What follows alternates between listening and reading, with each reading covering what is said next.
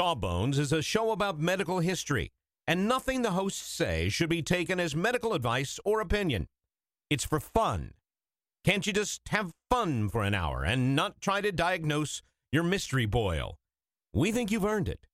Just sit back, relax, and enjoy a moment of distraction from that weird growth. You're worth it. All right. Song is about some books. 1, 2, 1, 2, 3, 4.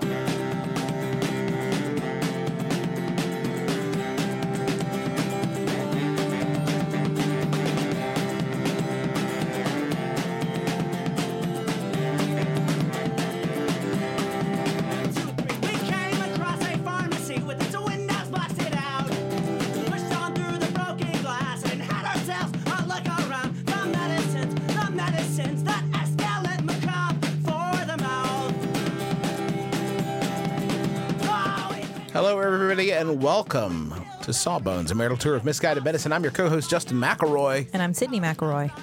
We just recently passed a milestone, Sid, and this was intended to mark that milestone, this particular episode. That's true. Celebration of Sawbones. Yes. So it's a week late, It's a week late. but it's a celebration nonetheless. 300 episodes. That's right. That's a long time, Sid. I know. We've been making this show for a grip. It's scary because we've done this many episodes and there's, about the failings of medical science throughout history. And I have no shortage of ones to still not fixed. No. We didn't fix the whole thing. No. I thought in 200 episodes we could fix the whole thing. Certainly 300 as an outlier, but we really have done a lot of mess ups and we just keep doing them. So what we're going to do this week is a question and answer episode. I'm going to ask your questions to Sydney, and she will answer them as best she can. And maybe I'll be able to help, too, with my own sort of insights. Yeah, sure. Our first question is this.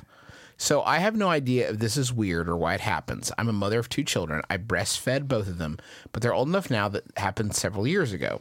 Sometimes in the shower, I notice yellowish deposits of buildup in my nipples.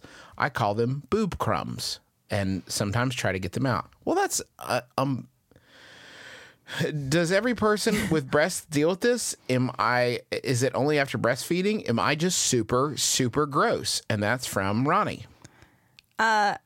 Ronnie, I'm so glad you asked this question, and I wanted to address it because it occurred to me that this is one of those things that I have found, and I mean, this can be true of all bodies, that there's stuff that they don't tell you about that will happen to you throughout your life. Some of it is state dependent. It might be because you're in become pregnant. Ohio and something bad happens. And oh yeah, don't. Hey, listen. Don't get me started on Ohio right now. But it's just the driving, folks. Come on. Come over to West Virginia and drive like that. Come on. Well, and their laws, the way they legislate. Yeah, but like the bodies of people with uteruses. And the driving. That. And the driving. That. Anyway, this is one of those things that they don't warn you about, but that is definitely true and common, and you are not alone. You're not gross in any way.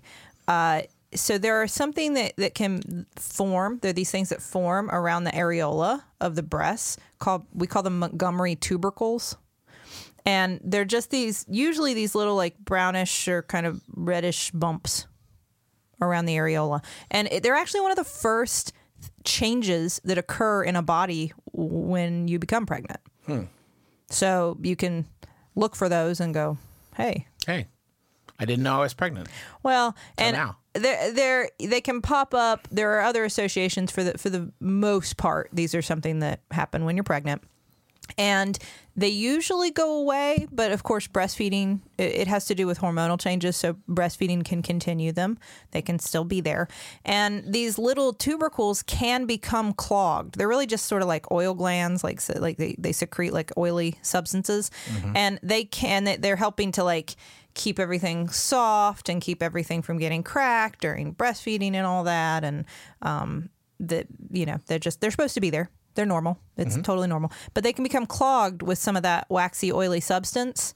And then you can, if you try, you can squeeze out of them a little looks like a little plug of something yellow or white, and it's just like it's not infection. I mean, I'm not going to say it's not impossible that somebody is. I mean, these can get infected, but Right. like this can happen without an infection, and it I guess it does kind of look like a little crumb. Huh. Okay. Well, I share this with you as someone who is still breastfeeding. Yes, this is normal. Totally happens. Best advice though is actually don't try to squeeze them or pick at them or get anything out of them. They're fine. They're normal. There's nothing wrong with them. And if you pick at them, you do run the risk of then introducing infection. exactly. So, but you're not gross. This is normal. Is there really a nerve that runs straight from your feet to your throat so that if you walk on cold tile, you'll get sick?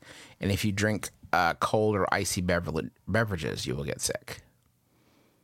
And that's from Erica. From America, yes. I thought this was an interesting question because there were actually several that were along these same lines. Is this a folklore thing? I have not heard this before. Yeah, I've heard like wear a hat to keep your entire body warm because you lose heat through your head. I think this is more rooted, my guess would be, because this was not the only question along these lines that I received, kind of about nerves connecting from your feet to different places in your body. Mm-hmm. And It's the whole basis of reflexology. well, that's why I wonder if that's not where some of this stuff comes from, is from the belief that everything in your body connects to a point on your foot, and that by doing things to your foot, you can fix various illnesses throughout your body. This is not so. It'd be nice. It'd be very convenient, but it's not true. But that's not, I think it's interesting because it kind of reflects, it's cool to talk about how nerves work and the things they can do. There are nerves that move things. There are nerves that help you feel things. There are nerves that control your heartbeat. So nerves do all different sorts of things. They send messages all different directions in your body to help control everything we do.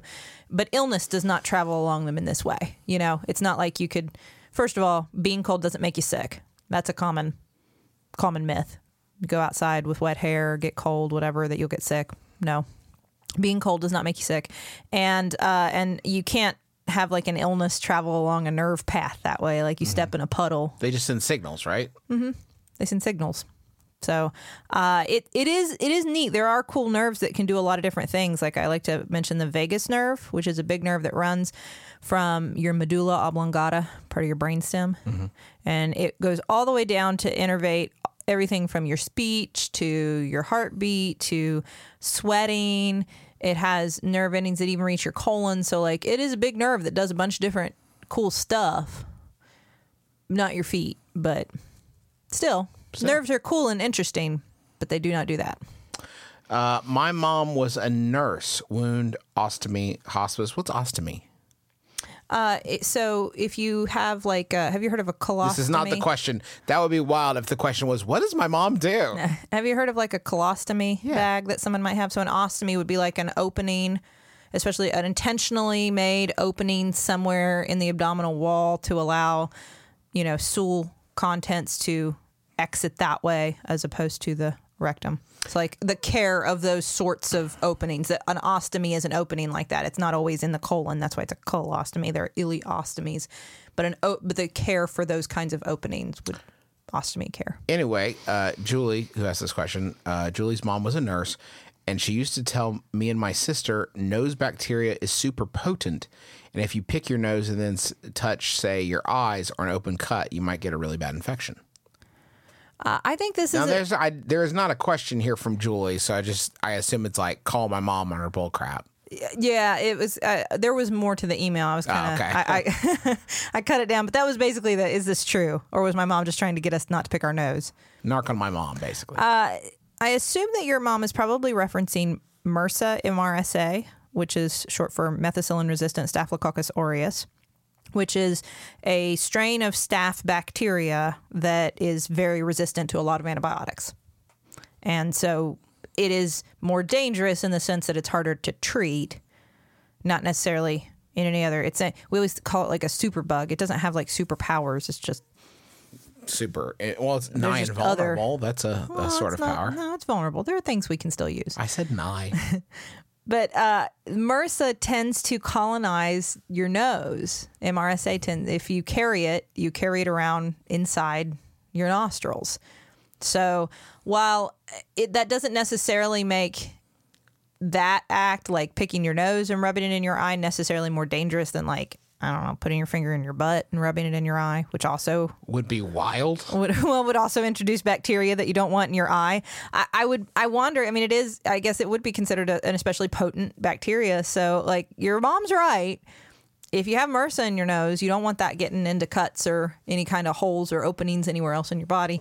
But I would say generally speaking, like try to wash your hands, and especially after you've stuck them in any orifice. It's a general rule of thumb. Mouths too. Our mouths are filthy. This is going to be an ironic intro in this next question, considering what you just said. Hello, my comforting podcasting parental figures. I have a somewhat medical question. I'm 23 and have been scared of doctors for a long time. I've been in the urgent care a few times in college, but outside of that, I haven't gotten a checkup since I was 17. I recently made an appointment with my new primary care doctor, and I have about a month till my appointment. My question is, what do I even do during this appointment? Share every health concern I've had for 6 years? Tell her I just want a checkup? I've never had to navigate being in a doctor's office without a parent, and I'm nervous that I won't say the right things. Do you have any guidance? That's from Maria. I think that's an excellent question because you are so not alone with this fear. I see this very commonly. I try to, when I see patients who are in their like adolescent or teenage years, always have the opportunity, if everybody is okay with it, to have the parent or guardian step out of the room. In part, we always say that that's so that like if there's something private that you want to discuss, we can do it. But it's also to start practicing that interaction of you and your doctor without anybody else present. I think it's just useful for that. Oftentimes, we won't have anything private, so to speak, to discuss. It's really just... So you just stand in silence for 3 minutes? No, I just ask some, is there anything else you want to talk about? I'm always here. And then if they don't have any questions, I usually will take this opportunity to kind of address this exact issue. Eventually, you go to the doctor alone, or you can. And I don't. Sydney always comes with me, so I have no experience in this category. But when you do, it can be very intimidating to know, like, what are the rules?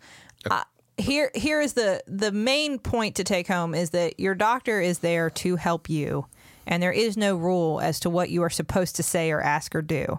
I have patients who come in who have millions of questions and concerns and lists of things that they want to talk about from the last 6 years, maybe. And then I have other patients who come in and are really more like, I don't know, I'm supposed to go to a doctor, so I came. You tell me. And that's fine too. We are trained to handle all these situations. We should be. And we should be good at helping you have the doctor's appointment you need, no matter what you come in prepared to do or say.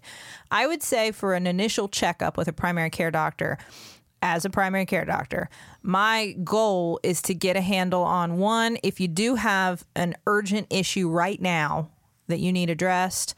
While that's not really the point of a checkup, of course I want to address that. Sure. I mean, it's urgent. You need it taken care of.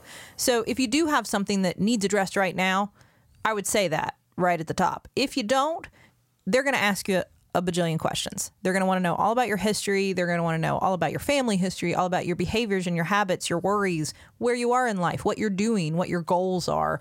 And then they're probably going to want to do at least a bit of a physical exam, like a general checkup kind of thing, just the major stuff that we check.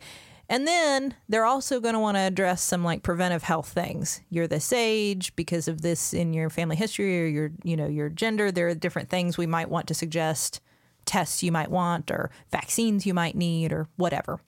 So I would say bringing in a list of like 6 years of concerns, you probably can't address all that in one visit. Nor would you want to. Nobody wants to be at the doctor's office for several hours. That doesn't sound fun. So I would prioritize the stuff that's most pressing. I would make sure your doctor's going to want to talk about preventive health stuff, and that's so important. So you want to make sure there's time for that. And then for these other concerns, I would say I have some other things I would like to talk about. If your doctor has more time, if the visit's not over, great. If not, they may say, hey, can we schedule a follow-up appointment to discuss some more of these things in more depth? And so we can follow up on some of the things we've addressed this time. I think I've always had a suspicion in the back of my head, or at least I did when I was younger. I don't think as much anymore, but this idea that, and probably this is too much house and medical TV in general, but like this idea that I would say one weird thing, like one weird symptom, and the doctor would like turn on their heels and be like, what did you say? Say it again. I just cracked this whole thing wide open. That is, I'm not going to say that is absolutely never true, that there isn't something in a case that could be like the one piece of information that could be helpful. But the vast, vast majority of the time, it's about putting the picture of you as an individual human all together and trying to help you attain the best quality of life you possibly can. And that is not a one piece of information puzzle. That's a whole human that we're working together to help you be your best you. And it's going to take more than one visit to get there. So I'd prioritize the really important to you right now stuff, and then let your doctor take care of the stuff they're going to want to tell you is important, which is like your vaccines. I want to have kids in the future, but I'm worried about fertility. I only get my period 3 to 4 times a year. This has been the case since I got my period first got my period. I definitely don't want kids right now, but I'm wondering, should I see a doctor sooner rather than later? Should I be concerned about this? I'm 21, if that helps. Sarah, they, them. So this is a good question, and I wanted to address it briefly because we've talked about this somewhat on the show before, and I got a lot of tweets following it up because there was some concern that I'd left out some of the information, and I think that's fair. I would say, Sarah, you should go and discuss this with a physician, and I don't say that to scare you. I'm not saying that there may be absolutely nothing abnormal, but most people who have periods have them more than 3 or 4 times a year. That is a very low frequency outside the range of what we think is the normal range. And so usually when we hear that, we say, hey, yeah, why don't you make an appointment with your doctor, discuss it. They can ask you some more questions to find out if there's anything else going on, if there's any other, is it related to some other thing that you don't know about, some other diagnosis that hasn't been found yet. And then at the same time, 21 is also the age that we recommend you go, if you do have a cervix, that you go and have your first exam pap smear done. So if you've never had that done before, this would be a good time to do it. But yes, it may be, I don't say this to scare you, it may be that everything is absolutely fine, but yes, you should go. If you are not having periods any more frequently than that, you should go see a doctor and talk to him about it. Also, we're a podcast, so our advice is almost always going to be, yes, you should go see your doctor. So I recently had a severe allergic reaction to a medication I was on, and I had difficulty breathing. I waited through multiple classes in school before going to the emergency room where they had to administer epinephrine to help the reaction. How bad an idea was it to wait till the end of the school day before I went to the hospital? I didn't have EpiPens, so it wasn't like there was anything I could do before I got there. Best, Clueless in Cambridge. Can I try? I thought you might be able to answer this. Okay. Yes, it was bad. You should not. You should definitely. Listen, I don't know a lot about the human body, folks, but I know of the important things that it does. Breathing is way up there. I thought you might be able to field this one, but I just wanted to reemphasize, and I bet you know this. I bet you know this deep in your heart already, Casey. You should have gone straight to the hospital. Yes. An anaphylactic reaction can absolutely and often is life-threatening. You should immediately seek medical attention. No, you're right. You didn't have an EpiPen, so you couldn't have fixed it, but that was even more reason why you should have left class. Right. You had to have an EpiPen and then just chill on it. I don't know. No, still go to the doctor, use the EpiPen, and then go afterwards, because that's not always the end all of that whole problem. Anyway, yes, if you're having difficulty breathing, please go see a doctor. You do need immediate medical attention because things can go very bad very fast. You can go into shock, and then you can die. Yeah. And that's one less listener for us. So please think about us. Next time you have trouble breathing, please immediately go to a hospital. I'm a textile designer, and recently vendors have been bringing me textiles treated with shellfish chitin or chitosan. The claim around it is that shellfish chitin is a natural anti-odor and antibacterial material. A brief search shows it's sometimes used in bandages or directly applied to wounds to encourage healing. Is this a real thing? If yes, how does it work? Alex. This was a cool question because I'd never heard of this stuff. Okay. This was news to me. Fill me in. So yes, chitosan is a material that is made from some sort of crustacean shell, the chitin that is in there. And it is treated with something alkaline, so something like sodium hydroxide. And basically the material that results, it is used in multiple industries. So a lot of this goes well outside my medical expertise. It's used in other things that I have nothing to do with. But the thought is that it can be used in the lab, it showed some antifungal properties to inhibit the growth of certain other, kinds of bacteria and stuff. And that also it helps stimulate, like in agriculture, it can help plants defend themselves against fungal and other kinds of invaders. So it's been used in agriculture. It's used in winemaking in some places. Again, it can help like prevent spoilage and things. And because of all this, there was some interest in it helping with like medical applications. And you can find this supplement, by the way. As I was Googling about it, I ran into like completely unsurprising. Yes, you can buy like the chitin capsules and things like that. It has been investigated for wound healing and to stop bleeding, which is why it would be used in a bandage. That makes sense, right? If you could like impregnate the bandage with it. Sure. And then it would help.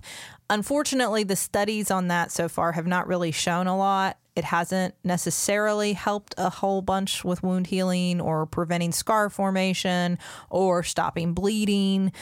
There was some thought that it somehow attracted more of like your own clotting factors and platelets and things to the wound, and that's how it did that. But again, it's not. The research hasn't really borne out any of these things. It has been widely applied as sort of a cure-all for things like from everything from weight loss to high cholesterol to high blood pressure to Crohn's, kidney disease, gum disease. I guess there are some people who like put it on their gums to like prevent cavities or to prevent gum disease, all kinds of different things. None of these things have ever been shown to be true from research. There are small studies, but so far, I think as its medical applications are right now extremely limited, and perhaps someday we will find are non-existent, but there's just no studies to say. I would not, if you find this in your pharmacy, which you can, to take, it will be advertised to you as a weight loss aid. And there are definitely studies that have shown it doesn't do that because there's always a lot of money to be made in that realm. Yeah. And so you'll find studies there and it doesn't help with that at all. But I would not recommend this as something you need to add to your daily regimen. You ready for your next question, Sister? I will be ready in just a moment, Justin, but first, let's go to the billing department. Let's go. The medicines that escalate macabre for the mouth. Sydney, you know how you're always saying that you'd like to build a Justin McElroy fan site full of all your favorite quotes, clips, videos, and hunky pictures of beloved podcaster Justin McElroy? I don't remember. Well, there's no need to wait any longer, Sydney, because Squarespace is going to make it easier than you could possibly believe to make a website all about your favorite hunky podcasting superstar. I don't think I was going to. Squarespace, what is it? It's a tool. Think of it as the palette of a web design artist. But you don't have to be a web design artist. You could just take stuff off the palette that is created by real people that know what they're really doing and put it from the palette onto the easel. The metaphor is broken down. Basically, you're going to be able to create great looking websites that have fantastic customer support and help you unlock your creativity and do whatever you want to with your small business or podcaster obsession. You can sell products. You can post your videos. You can share your stories about how Justin has shaped your life and is also a fantastic father. Folks, you got to stop waiting to make your Justin McElroy fan site. Go to squarespace.com/sawbones for a free trial. And when you're ready to launch your Justin McElroy fan site, use offer code SAWBONES to save 10% off your first purchase of a website or domain. We have just started rehearsing for the summer theater. That's right. Summer starts in March around these parts, and that means we don't have much time at all in the evenings to make dinner. But we will not be just consuming Wendy's, although there will be some Wendy's consumed, but we are going to have a little extra help with Factor, which delivers ready-to-eat, delicious meals right to your door, and not like junky stuff you get out of the freezer aisle, whatever. This is real high-quality, chef-crafted stuff that in 2 minutes you're ready to eat it. I'm talking about some Southwestern style turkey and mac. But I think this week I'm going to be enjoying a shredded chicken taco bowl is part of my plan. But they got like fancy stuff. Listen to this. Where are you going to get this? Truffle butter filet mignon. I mean, seriously? From a box? Pre-prepared? All I got at 2 minutes? I'm eating filet mignon? That sounds delicious. Yeah, it sounds delicious. And you can give these a try. And it's not just these meals. We're talking pancakes, smoothies. They got some great wellness shots that are surprisingly delicious. And the meals you just eat and eat. There's no prepping, cooking, or cleanup. Get as much as you need by choosing your meals every week. You're going to get exactly what you want. No surprises here. And the meals, I can say, are delicious. So what do you got to lose? Head on over to factormeals.com/sawbones50 and use code sawbones50 to get 50% off. That's code sawbones50 at factormeals.com/sawbones50 to get 50% off. Okay, next question. Are you ready? I'm ready. Hit me. When I was younger, I would get a fever, and my mom would tell me that I could not have anything with dairy. Does the body react badly to dairy when it has a fever, or was it just my mom not wanting me to make myself chocolate milk while I was homesick? That's from Travis. This is a common myth I have found. Some research led me to believe that your mom is not the only mom or dad or parent or anybody out there who's saying, hey, you can't have dairy when you have a fever.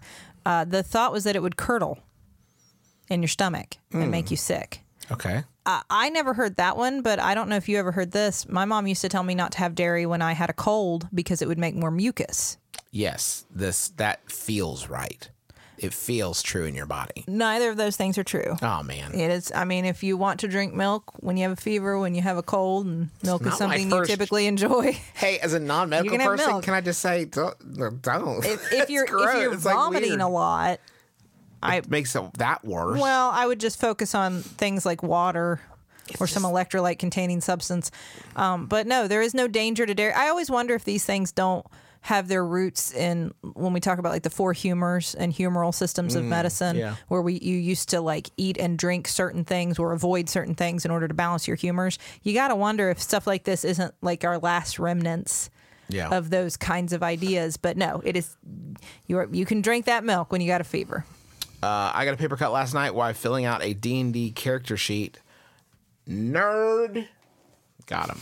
And it hurt like heck. My question is, why do paper cuts hurt so dang much? I've had bigger, deeper cuts from kitchen implements and a couple of accidents over the years, but nothing is quite so exquisitely agonizing as a tiny sliver of a paper cut.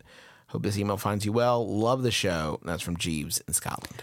I wanted to answer this question for two reasons. One, it is a good question. And two, I like the use of exquisitely agonizing because you made fun of me when I said that a pain was exquisite. Mm-hmm. I know, like your Alucard from Symphony of the Night. But it is used. Yes. It is not just me and Jeeves. We both use it.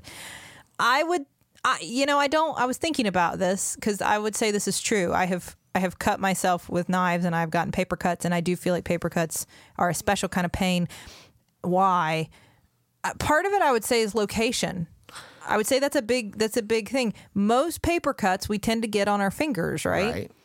And your fingertips are especially sensitive. You know, we have different densities of sensory nerves in different parts of our body, and our fingertips in particular need to have a lot of good sensory function because they do all of our stuff for us. You don't need to have as fine sensory perception in like your elbow as you do in your fingertips. So I would say a big part of it is just location. We tend to get paper cuts on our fingertips, and that is a very sensitive spot. So of course it's going to hurt a lot more. You're also using them if you a like lot. cut your arm. It's a very active part of your body that's touching a lot of different stuff and interacting with a lot of different stuff. So I imagine it's like very front of mind as a result. I thought this was an interesting way to also bring up the little tip that I always tell people: if you have to ever stick your fingers with like if you have to do glucose checks for diabetes or anything like that, or it came up, Justin, when you did the blood test for Everlywell. Yeah. I always recommend to try to use kind of the edge, the side of your fingertip, as opposed to the very tip of your finger. Yeah, if you're going to get a paper cut, that's supposed to get it. I'm so troubled that the answer to this question is not just a no. I can't make heads or tails of what you've written here, but you didn't write no. if I stick my finger too far up my nose, could I actually touch my brain, or is that just a myth, Ryan? First of all, Ryan, please do not attempt this, or anyone else. Not just Ryan. This is for all listeners. Please don't try this. You can't. Okay, you can't just stick your finger Just up your say the nose word and no, touch your brain. And then if you want to add some color, okay, thank you. No, but I did want to add some color because whenever I hear something like this, I try to think, well, where did that idea come from? Okay, above your nasal passages, the part of your skull that's at the top there, that like above that gets to the brain part, you know, like inside the skull part, there's the brain part, Right. That you don't want to touch. Can't be clear enough about that, folks. There is a bone, the ethmoid bone, and within the ethmoid bone, there is this area called the cribriform plate. And it is like, if you look at it, you can Google this, it's a piece of bone that has a bunch of little like perforations in it. Teeny, like you can't stick a finger through them perforations, teeny, because they allow for the passage of nerves. Okay. But there is a pathway. Your finger could not fit through it. But there is a connection between the top of the inside of your nose and your brain, teeny little perforations in that cribriform plate through which nerves pass. But that is why if you get a certain kind of skull fracture and like you damage that area, you can have cerebrospinal fluid leak from your nose, which is bad. And like if that happens, you immediately need to go seek medical attention. Yeah, but don't finish your classes first. So that is probably where that comes from. But no, you could not just jam your finger up there and touch brain. The recommendation for length of time between pregnancies is at least 1 year. I've also seen 18 months for pregnancies that end in a C-section. What's the medical reasoning behind these wait times? And that's from Annie. From Annie. The reason, this is a good question. The reason is they've just done some more studies on this actually last year. Some new reports came out because we always used to say 18 months or greater. More recently, we've said 12 months is probably sufficient. What we find is that if you wait less than 12 months between pregnancies, we see a higher rate of things like premature labor, a higher rate of things like problems with the pregnant person as well as the baby. A much higher incidence of having two babies at once is a huge issue, I think. That would be my main That was not in the study, issue. but yes. Yes, if Dr. Justin is in the study. Mortality goes up for both the pregnant person and the baby if you wait less than 12 months between pregnancy. Why is this the case? It's interesting. We're still not 100% certain of all the reasons why. Part of it kind of feels like it makes sense. Like pregnancy is an incredibly taxing state on the human body, and you need a lot of time to recover from it. Having recovered from 2, I can tell you, I did not feel physically ready after less than a year, certainly after more than a year. But you need time for your body to recover and heal from everything that it's been through. And then there's also some thoughts that maybe it has something to do with stores of things like iron and folate are very depleted by pregnancy, and it takes your body quite a while to rebuild those kinds of stores. But the current recommendation is that at least 12 months between pregnancies, and that's why it's really for safety. It's not. There's always that. Is it doctors overreaching? No, it's for safety of the pregnant person and safety of the baby. I have a bump on my head, and my family thought it might be skin cancer. So when I went for my yearly checkup, I asked my physician about it. He looked over for a couple seconds, and without doing any tests, he said it was fine. How can a doctor tell if a little nodule on my forehead is cancerous or not just by looking at it? There are 2 questions here, by the way. Okay. This is a double? Yeah. Okay. Let me take the first one first. Okay. This is from Joe, and then we'll get to Joe's second. Joe's second brought up a funny thing that I want to talk about. I thought this was important to address because we are guilty in the medical profession of not always explaining, of not always showing our work. Mm-hmm. Especially if it's something that we know immediately, oh, it's this, it's fine, whatever, and we want to move on to what we think is the more important or pressing issue, which isn't necessarily what was the more important or pressing issue to you, which is always part of that. That's that art of medicine where you should be able to make sure you're both on the same page as to your priorities. There are a lot of different features. We learn all of this in school of things that are benign and things that maybe aren't benign and things that definitely are dangerous or not benign. And very often it's a clinical exam. If we biopsied every bump, we would all be getting biopsies constantly, right? Because we're all going to get little weird bumps on our skin from time to time. So there are a number of features that we look at, and I could get in. It would depend on exactly what it looked like for me to tell you why. But a lot of the time, they're just little growths of like fibrous tissue or fatty tissue or things that we can tell just from looking and touching. It's not dangerous. What exactly is it? Well, it's probably this. I wouldn't know unless I biopsied it, but it would be unnecessary because I can tell you it's not. We'll keep an eye on it. If you see any of these changes, and feel free to always ask that. Okay, well, why didn't you think it was a problem, and what would tell you it was a problem? Because then you can... Then you're the doctor. Well, no, then you can look at it too. It's always good. Change over time is always one of the features that we look at. So that's probably, it's always a good idea for us to explain our rationale. It helps give people better autonomy, better agency over their own bodies. But never be afraid to ask that question. That's right. Here's Joe's other question. I occasionally sleep a little funny and wake up with one of my arms totally dead because I presume I slept on a nerve wrong. I shake it off, and after a few minutes, it's fine again. But I'm apparently sleeping on a pinched nerve for upwards of 8 hours. Would this cause permanent harm, or is it just something that happens sometimes? So I like this question because it brought up one of the things I remember from medical school learning and thinking was very funny, which is Saturday night palsy. It's also been referred to as honeymoon palsy. So we all know that you can accidentally compress a nerve when you're sitting in a certain position or laying in a certain position and something will fall asleep, right? Mm-hmm. We've all had the feeling of our arm falling asleep or our hand falling asleep or our foot or whatever. And that's all it is. You were compressing a nerve, something in your positioning, and when you relieve pressure on that nerve, the feeling will come back and you get all that pins and needles, and nobody likes that. But it resolves pretty quickly. If you are to hold that position for many, many, many hours, it doesn't resolve right away. It will go away. You will get your sensation back and your function back in that arm or leg or whatever, but it can take a lot longer. And the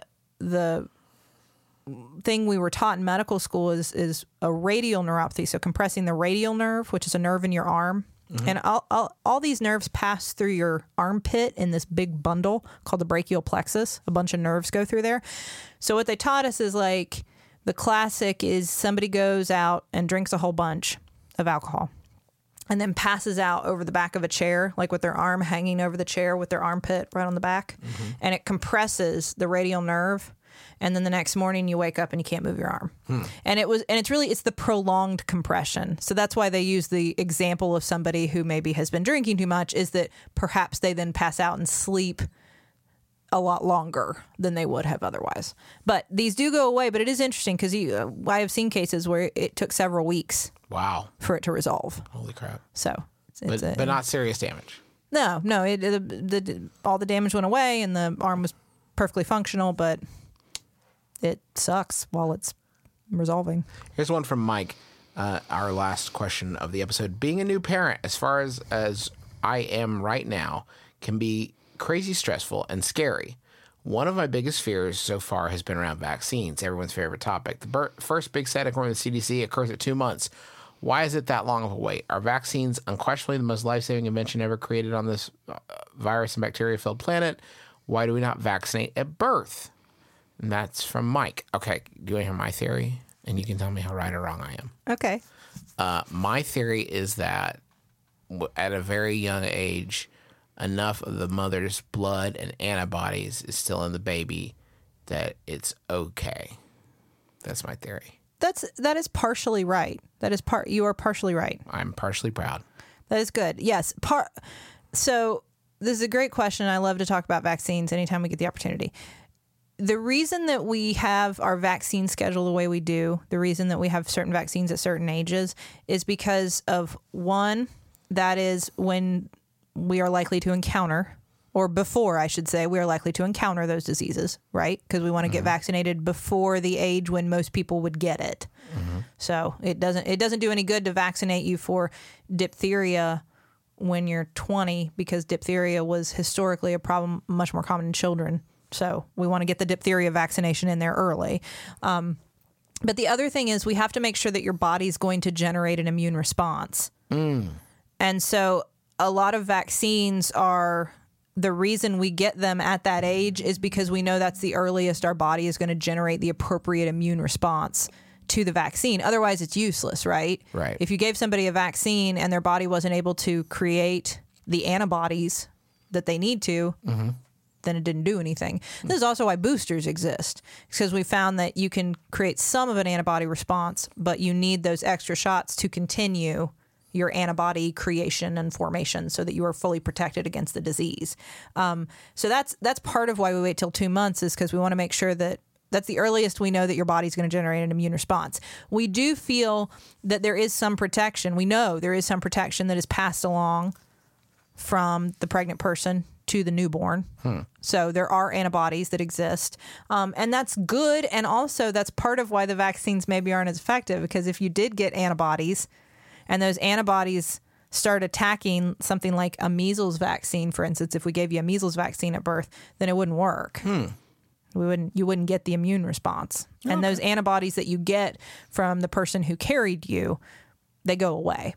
They're just short-lived. They're not there forever. So you need those vaccines. We know that this is the time where they are that combination of most effective and earliest we can get it to you before you will be exposed, likely be exposed. And that's why we can't give them all at birth. It'd be great if we could. It'd be great if they would all work right at birth. We would do that. But they're all scheduled to be the earliest possible time that they're going to work and protect you. And that is also why it is so important that you stick to that vaccine schedule.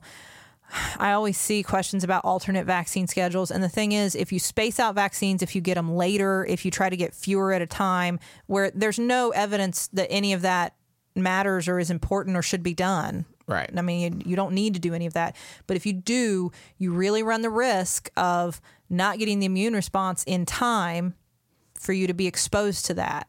And we have measles outbreaks. So, I applaud you for wanting to get the vaccines earlier.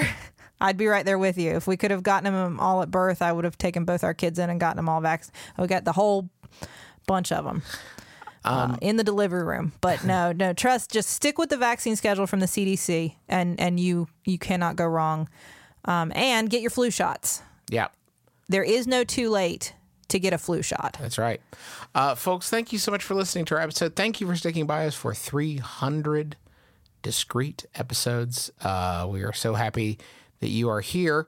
I'll tell you another thing that you can do if you want to support our show. Head on over to McElroy. I mispronounced my own name. That's where I'm at. Head on over to looks like it should be McElroy. Thank you. McElroymerch.com. We've got some beautiful, there's a Sawbones ornament you can order. We've got a Sawbones t-shirt, our vaccines t-shirt that supports the Immunization Action Coalition. Thank you, Sydney. You say it much better than I do. And a pin that does the same thing, a pro-vax pin. We've also got a shirt that I can't believe we haven't talked about, the Cure All's Cure Nothing shirt. It's new, it's blue, and it's just right for you. So, thank you. I just came up with that. I think it's so cool. Anyway, go check that out. And thank you for listening to our podcast. Oh, thank you, the taxpayers, for the use of their song Medicines as the intro and outro of our program. And thanks to you for listening. That's going to do it for this week. So until next time, my name is Justin McElroy. I'm Sydney McElroy. And as always, don't drill a hole in your head.